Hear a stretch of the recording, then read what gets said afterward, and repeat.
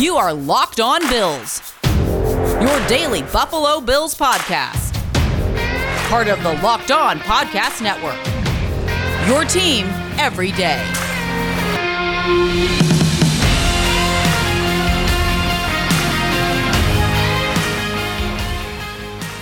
What's up, Bills Mafia? It's Joe Marino from the Draft Network, and I'm your host of Locked On Bills.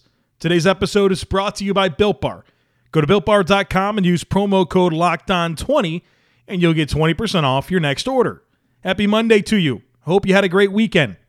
Today, we are going to focus our discussion on the Bills' rivals in the AFC East.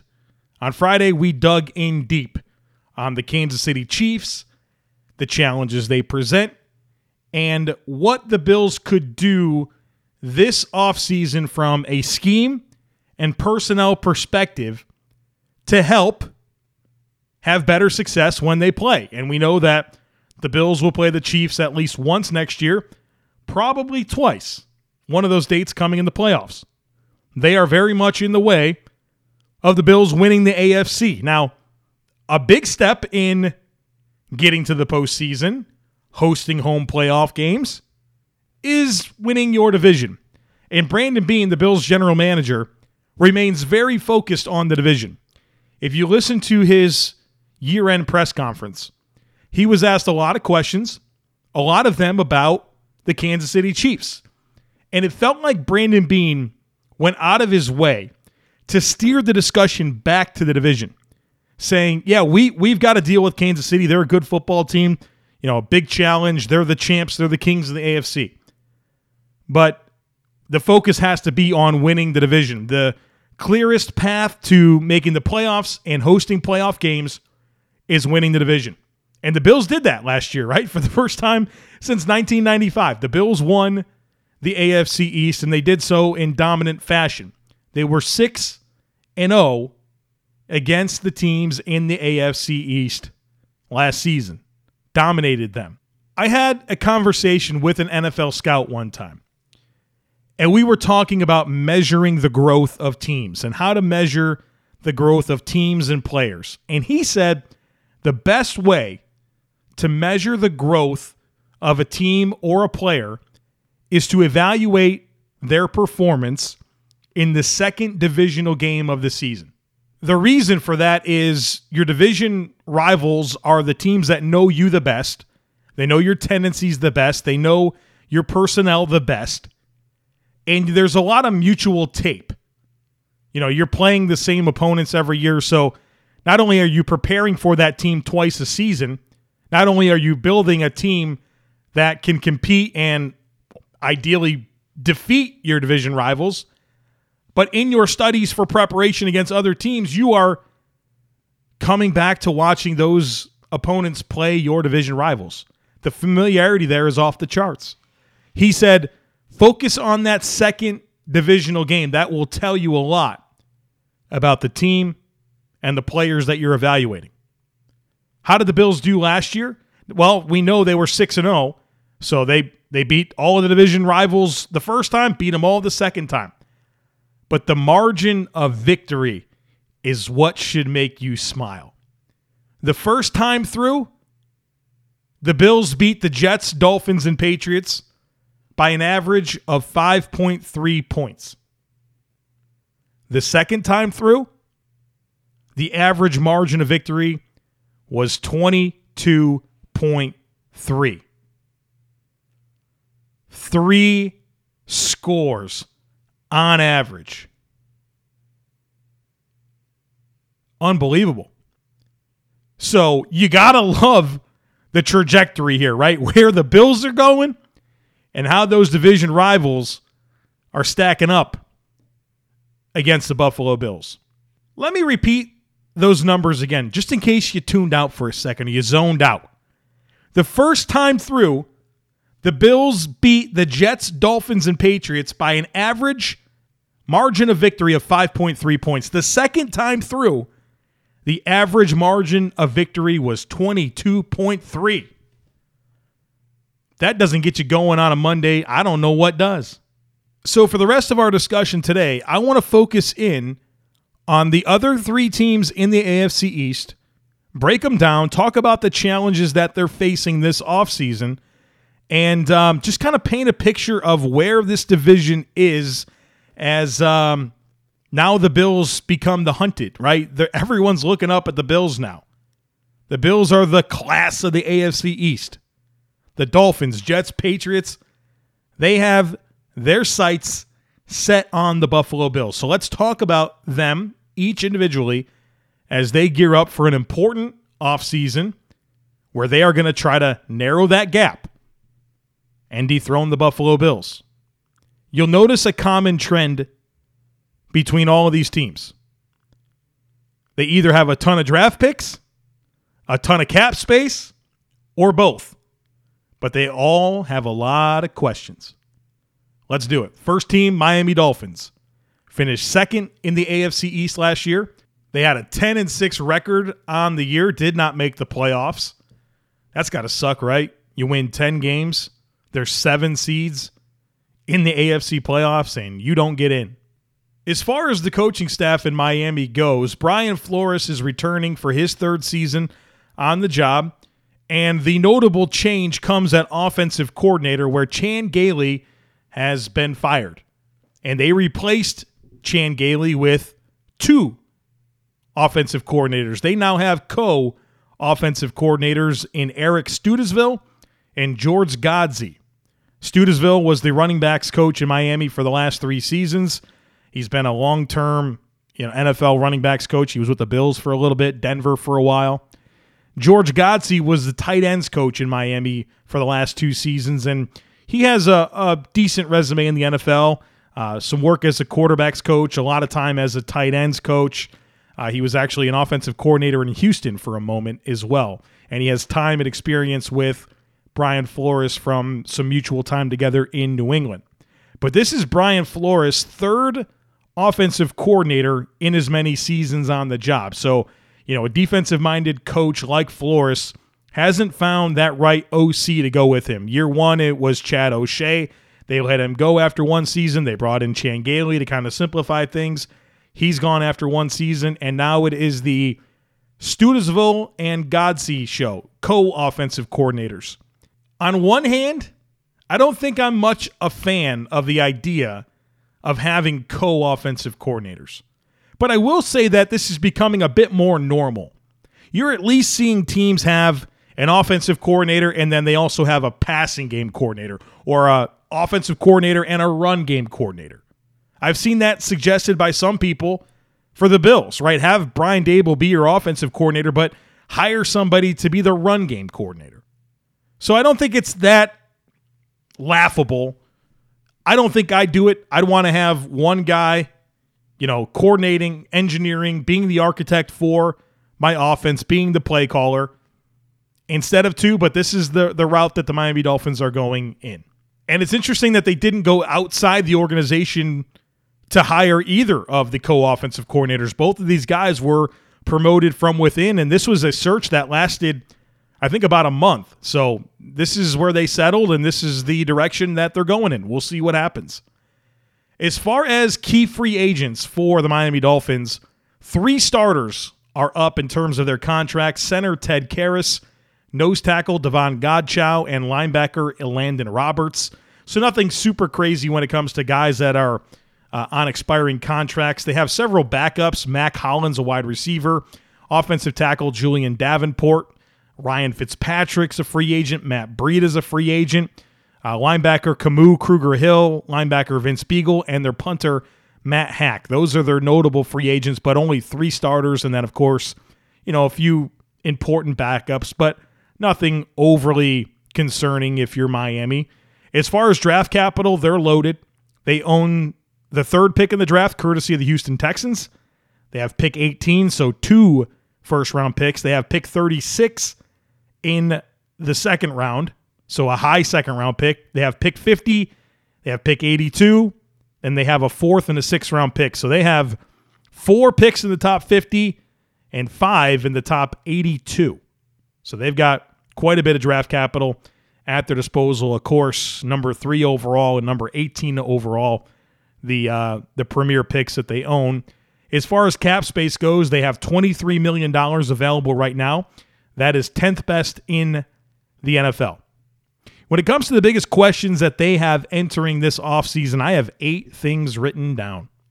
Number 1, are they going to stick with Tua, or are they going to go all in on trading for Deshaun Watson?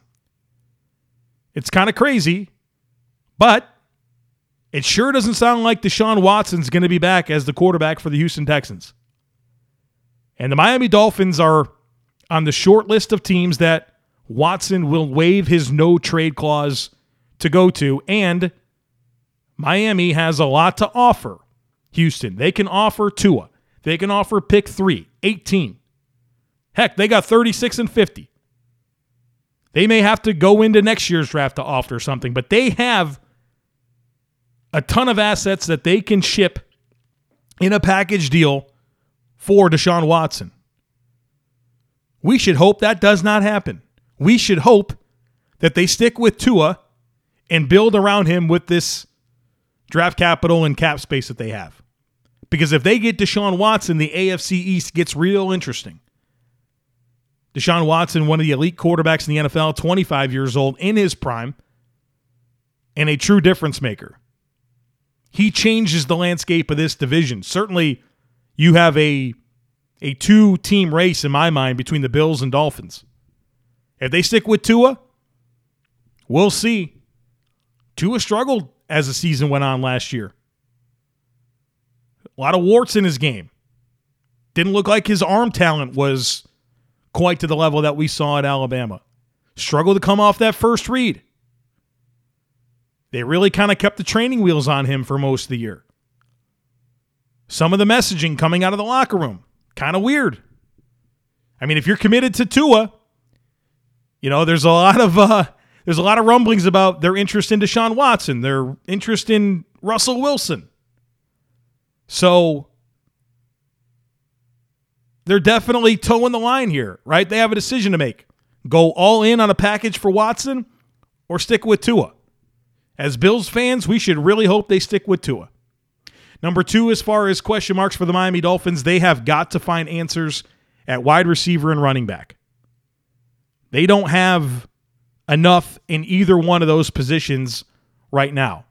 Devontae Parker's a good player, but he needs some more players around him, and they need to do a better job of supporting Tua with weapons in the passing game. Mike Gesicki's a nice tight end, but outside of Devontae Parker, I'm not sure what there's to be excited about in this Miami Dolphins wide receiver core.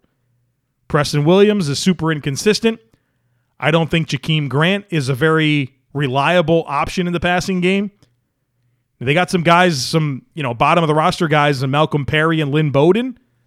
But for the most part here, they need to get a couple of wide receivers in that running back. Myles Gaskin as the lead back leaves a lot to be desired. And, when you talk depth, you're looking at Salvin Ahmed, Patrick Laird. They need a guy. They need they need a lead back. So they have questions when it comes to the weapons surrounding their quarterback. They also have questions on the offensive line. Started 3 rookies last year in Austin Jackson, Solomon Kinley, and Robert Hunt. I think they all had reasonable rookie years, but still have a ways to go in terms of development. Eric Flowers was a disappointment at left guard. They gave him a big contract in the offseason. And at center, Ted Karras is a free agent. So they have to piece this together and figure out their best combination up front. They probably need to add a starter.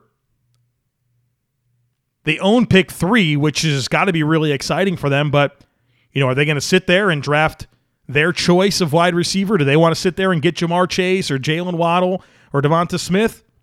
Do they want to go with an offensive lineman like a Penei Sewell? Or do they trade back? A lot of teams, I'm sure, would love to get to pick 3. Panthers at 8, Philly at 6, New England. I don't think they're going to trade back with New England, but think about San Francisco, Minnesota. A lot of teams, Denver maybe, would like to get to pick 3. Do they trade out of that spot and get a ton of draft capital? Certainly a possibility for them.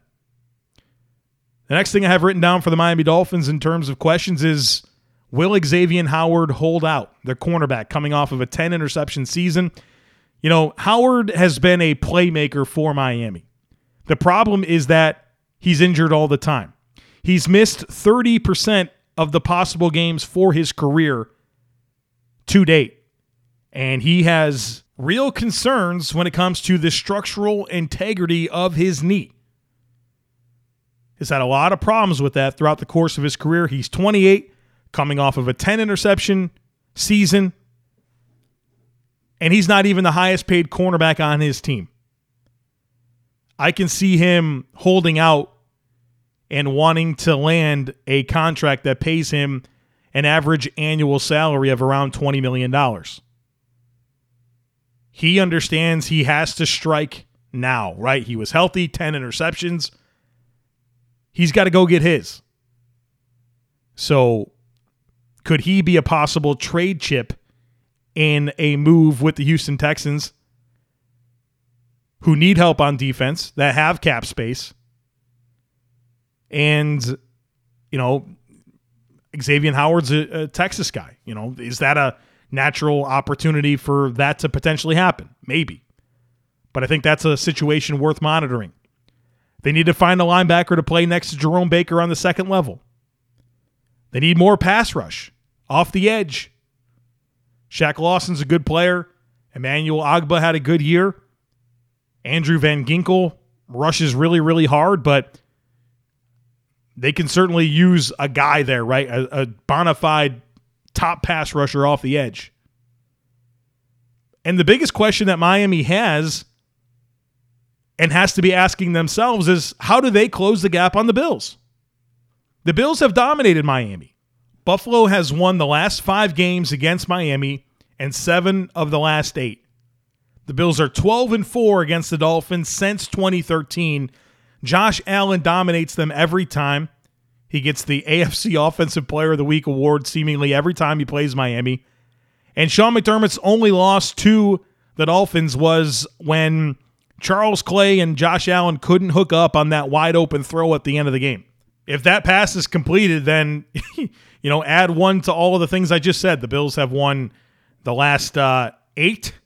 They're 13-3 since 2013, and Josh Allen dominates them. So, they've got to be asking themselves some serious questions about what they need to do to construct their roster and make adjustments to have a chance to compete with the Bills, because right now, the Bills have their number. BetOnline is the fastest and easiest way to bet on all your sports action. Football might be over, but NBA, college basketball, and the NHL are in full swing. BetOnline even covers awards, TV shows, and reality TV, and they have real-time updated odds and props on almost anything that you can imagine.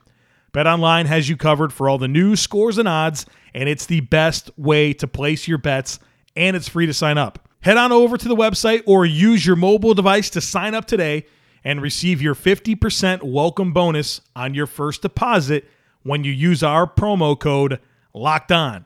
BetOnline, your online sportsbook experts. Let's talk about the New England Patriots. 7-9 in 2020. As far as coaching changes go, Matt Patricia is back as a defensive coach, not necessarily as the coordinator, but he is returning in, as the Patriots label it, a variety of roles. Bill Belichick, Josh McDaniels, Gerard Mayo, all of those guys back in their usual roles. As far as key free agents go for the New England Patriots, they have a ton. In terms of starters, starting center, David Andrews, guard, Joe Thuney, quarterback, Cam Newton, running back, James White, defensive end, John Simon, defensive end, Deatrick Wise, defensive tackle, Lawrence Guy, defensive end, Adam Butler, and cornerback, Jason McCourty. All of those guys are free agents, and some of their key depth players in Damiere Byrd, a wide receiver, offensive tackle, Jermaine Illumineur, edge rusher, Shalik Calhoun, linebacker, Brandon Copeland, safety, Justin Bethel, safety, Terrence Brooks, and kicker, Nick Folk. So lots of big-time free agents for that football team. When it comes to draft capital, they have picks 15 and 46. They do not have a third-round pick because the NFL owns that. As usual, the Patriots losing draft capital for doing shady things. They have a 4th, a 5th, 2 6th-round picks, and a 7th-round pick. They're also scheduled to get a compensatory pick in the 3rd round and 2 4th-round picks. So they have a ton of draft capital, including pick number 15 overall. When it comes to cap space, they got a good amount of that too. $62 million, 3rd most in the NFL. It'd be super interesting to see what they do with cap space because they're not typically a team that's very active in free agency, and they have a ton of their own guys that they have to look at in terms of re-signing. As far as their biggest questions entering the offseason, I have 7 things written down. Number 1, quarterback. That is a big question for them. I don't think, based on what we saw from Cam Newton last year, that they're going to be super interested in bringing him back. He's definitely not a long-term answer. It certainly looked like his best days are behind him. Jarrett Stidham, I don't think he's a real option as a starting quarterback in the NFL. So they're sitting with pick number 15, and if they want to get one of the premier guys in the draft, they're probably going to have to move way, way up. And I'm not sure they're going to be able to pull that off. This could be a team that looks for a veteran in free agency like an Andy Dalton or a Jameis Winston or Ryan Fitzpatrick, something like that, because I don't think there's an easy answer to, who their next long-term guy is. So quarterback is a big question for New England. Offensive line is a big question for New England. Now they have Shaq Mason's back. Michael Onwenu was a sensational rookie. Isaiah Wynn at left tackle. But are they going to be able to bring back Joe Thuney and David Andrews? I'm not sure. They could have a couple question marks on the offensive line, a position that's typically been one of strength for the New England Patriots.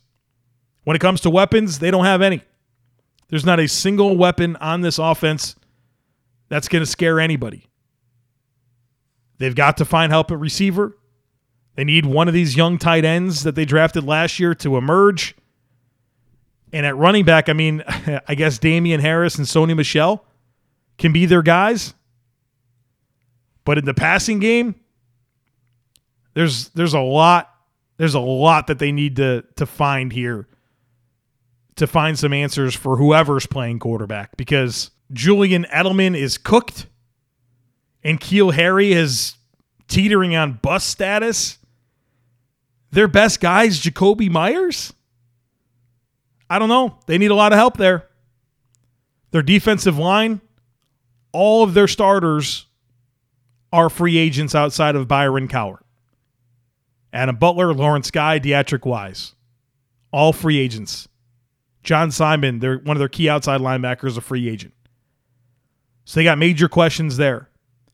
At linebacker, they should get Deonta Hightower back, but they need somebody to play next to him on the second level. I think there's a good chance they're going to be in on Matt Milano from the Bills to fill that void, but they need a linebacker or two that can play in space. They don't have any right now. They have Stephon Gilmore's contract in that situation to deal with. As the cornerback market has been reset, Stephon Gilmore has really fallen down the ladder in terms of where his contract ranks in terms of the highest paid corners in the NFL.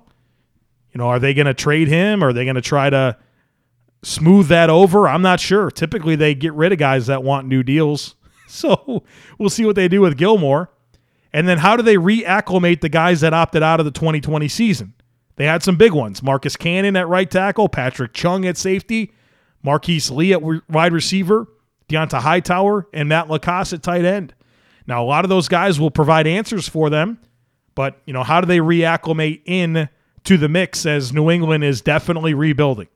They've tried to piece it together last year, see what they can do with Cam, but now they are in a position where they've got a fair amount of draft picks, they have a lot of cap space, and they have a real opportunity to kind of reset some things here on this roster as they look to kind of enter their new era of football post-Tom Brady in New England. So a lot of questions here for this Patriots football team, and I'm going to be fascinated to see what they do at quarterback, how they surround this quarterback, what they do in that defensive front seven, how they handle Stephon Gilmore, how they bring back these opt-outs, and how they invest this $62 million in cap space. Need to tell you guys about Built Bar. It's the best tasting protein bar on the planet. They have 18 amazing flavors. Some of my favorites are coconut almond, cookies and cream. I really like the lemon almond cheesecake. They're all delicious. They're all covered in 100% chocolate, and they're soft and easy to chew. It's like eating a candy bar, but they're good for you. Built Bar is great for anyone who is health conscious. Whether you want to lose weight, maintain weight, or just indulge in a delicious treat, you got to try Built Bars. They're low calorie, low sugar, high protein, high fiber, and great for anyone who is on the keto diet. Got a deal for you. Go to BuiltBar.com and use our promo code LOCKEDON20, and you'll receive 20% off your next order.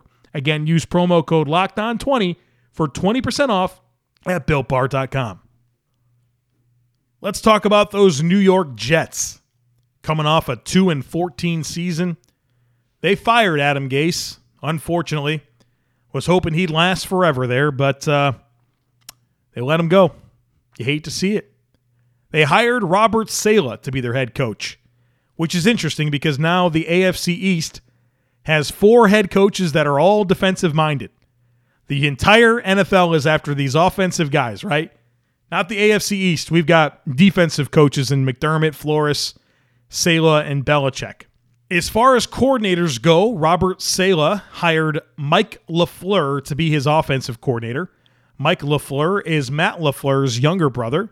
Matt LaFleur is the head coach of the Green Bay Packers, has been there for 2 seasons and was 13-3 in each of those seasons. So he's off to a great start in Green Bay. Matt LaFleur has spent his entire career in the NFL working under Kyle Shanahan. They've been together since 2014. So you know that Shanahan offense, a lot of wide zone rushing, a lot of yards after catch from the receivers, mixing in some play action, a lot of screens, a lot of schemed and manufactured throws. So, you know, you gotta be able to trigger downhill and tackle against that style of offense. On defense, they hired Jeff Ulbrich to be their defensive coordinator. He had a 9-year playing career with the 49ers and has been the linebackers coach in Atlanta from 2015 to 2020.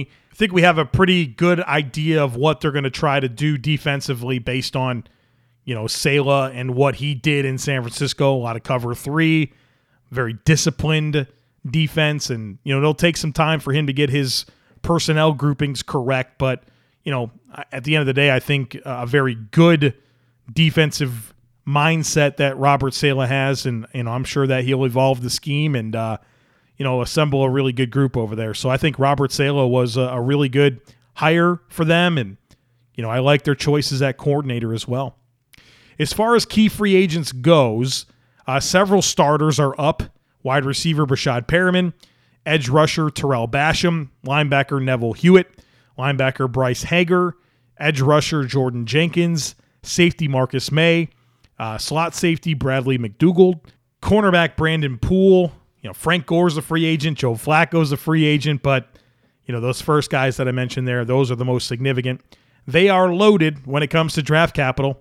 They have pick 2, 23, 34, 66, 87. They have a 4th-round pick, 2 5ths, a 6th, and a 7th. So they've got 3 of the top 34 picks. They've got 5 of the first 87 picks. And, of course, those 2 first-rounders, 2 and 23. As far as cap space goes, they have a ton, $67 million, second most in the NFL. So they have 4 questions that I have written down, but they are all massive questions. Number 1, Sam Darnold's future has not worked out to date. Feel bad for Sam Darnold because this team has been a dumpster fire from every level. The roster, the coaching, the front office, it's been a disaster. Sam Darnold has not been given what I would say is a fair shake in New York. However, Joe Douglas, the general manager, he didn't draft him, and neither did Robert Saleh, the head coach. I think there's a good chance that they trade Sam Darnold and pick a different quarterback at number 2 overall, whether that's Justin Fields from Ohio State or Zach Wilson from BYU. I think they should hit that reset button, get a change of scenery going for not only them at quarterback, but Sam Darnold, and reset while you own that number 2 pick. But they have to assess that situation and make a choice. I can see Sam Darnold being a good fit for the style of offense they want to run. However, they have to ask themselves, do they want Sam Darnold or do they want to reset there with a new young player?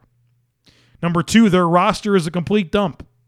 This is the worst roster in the NFL, and it's not very close.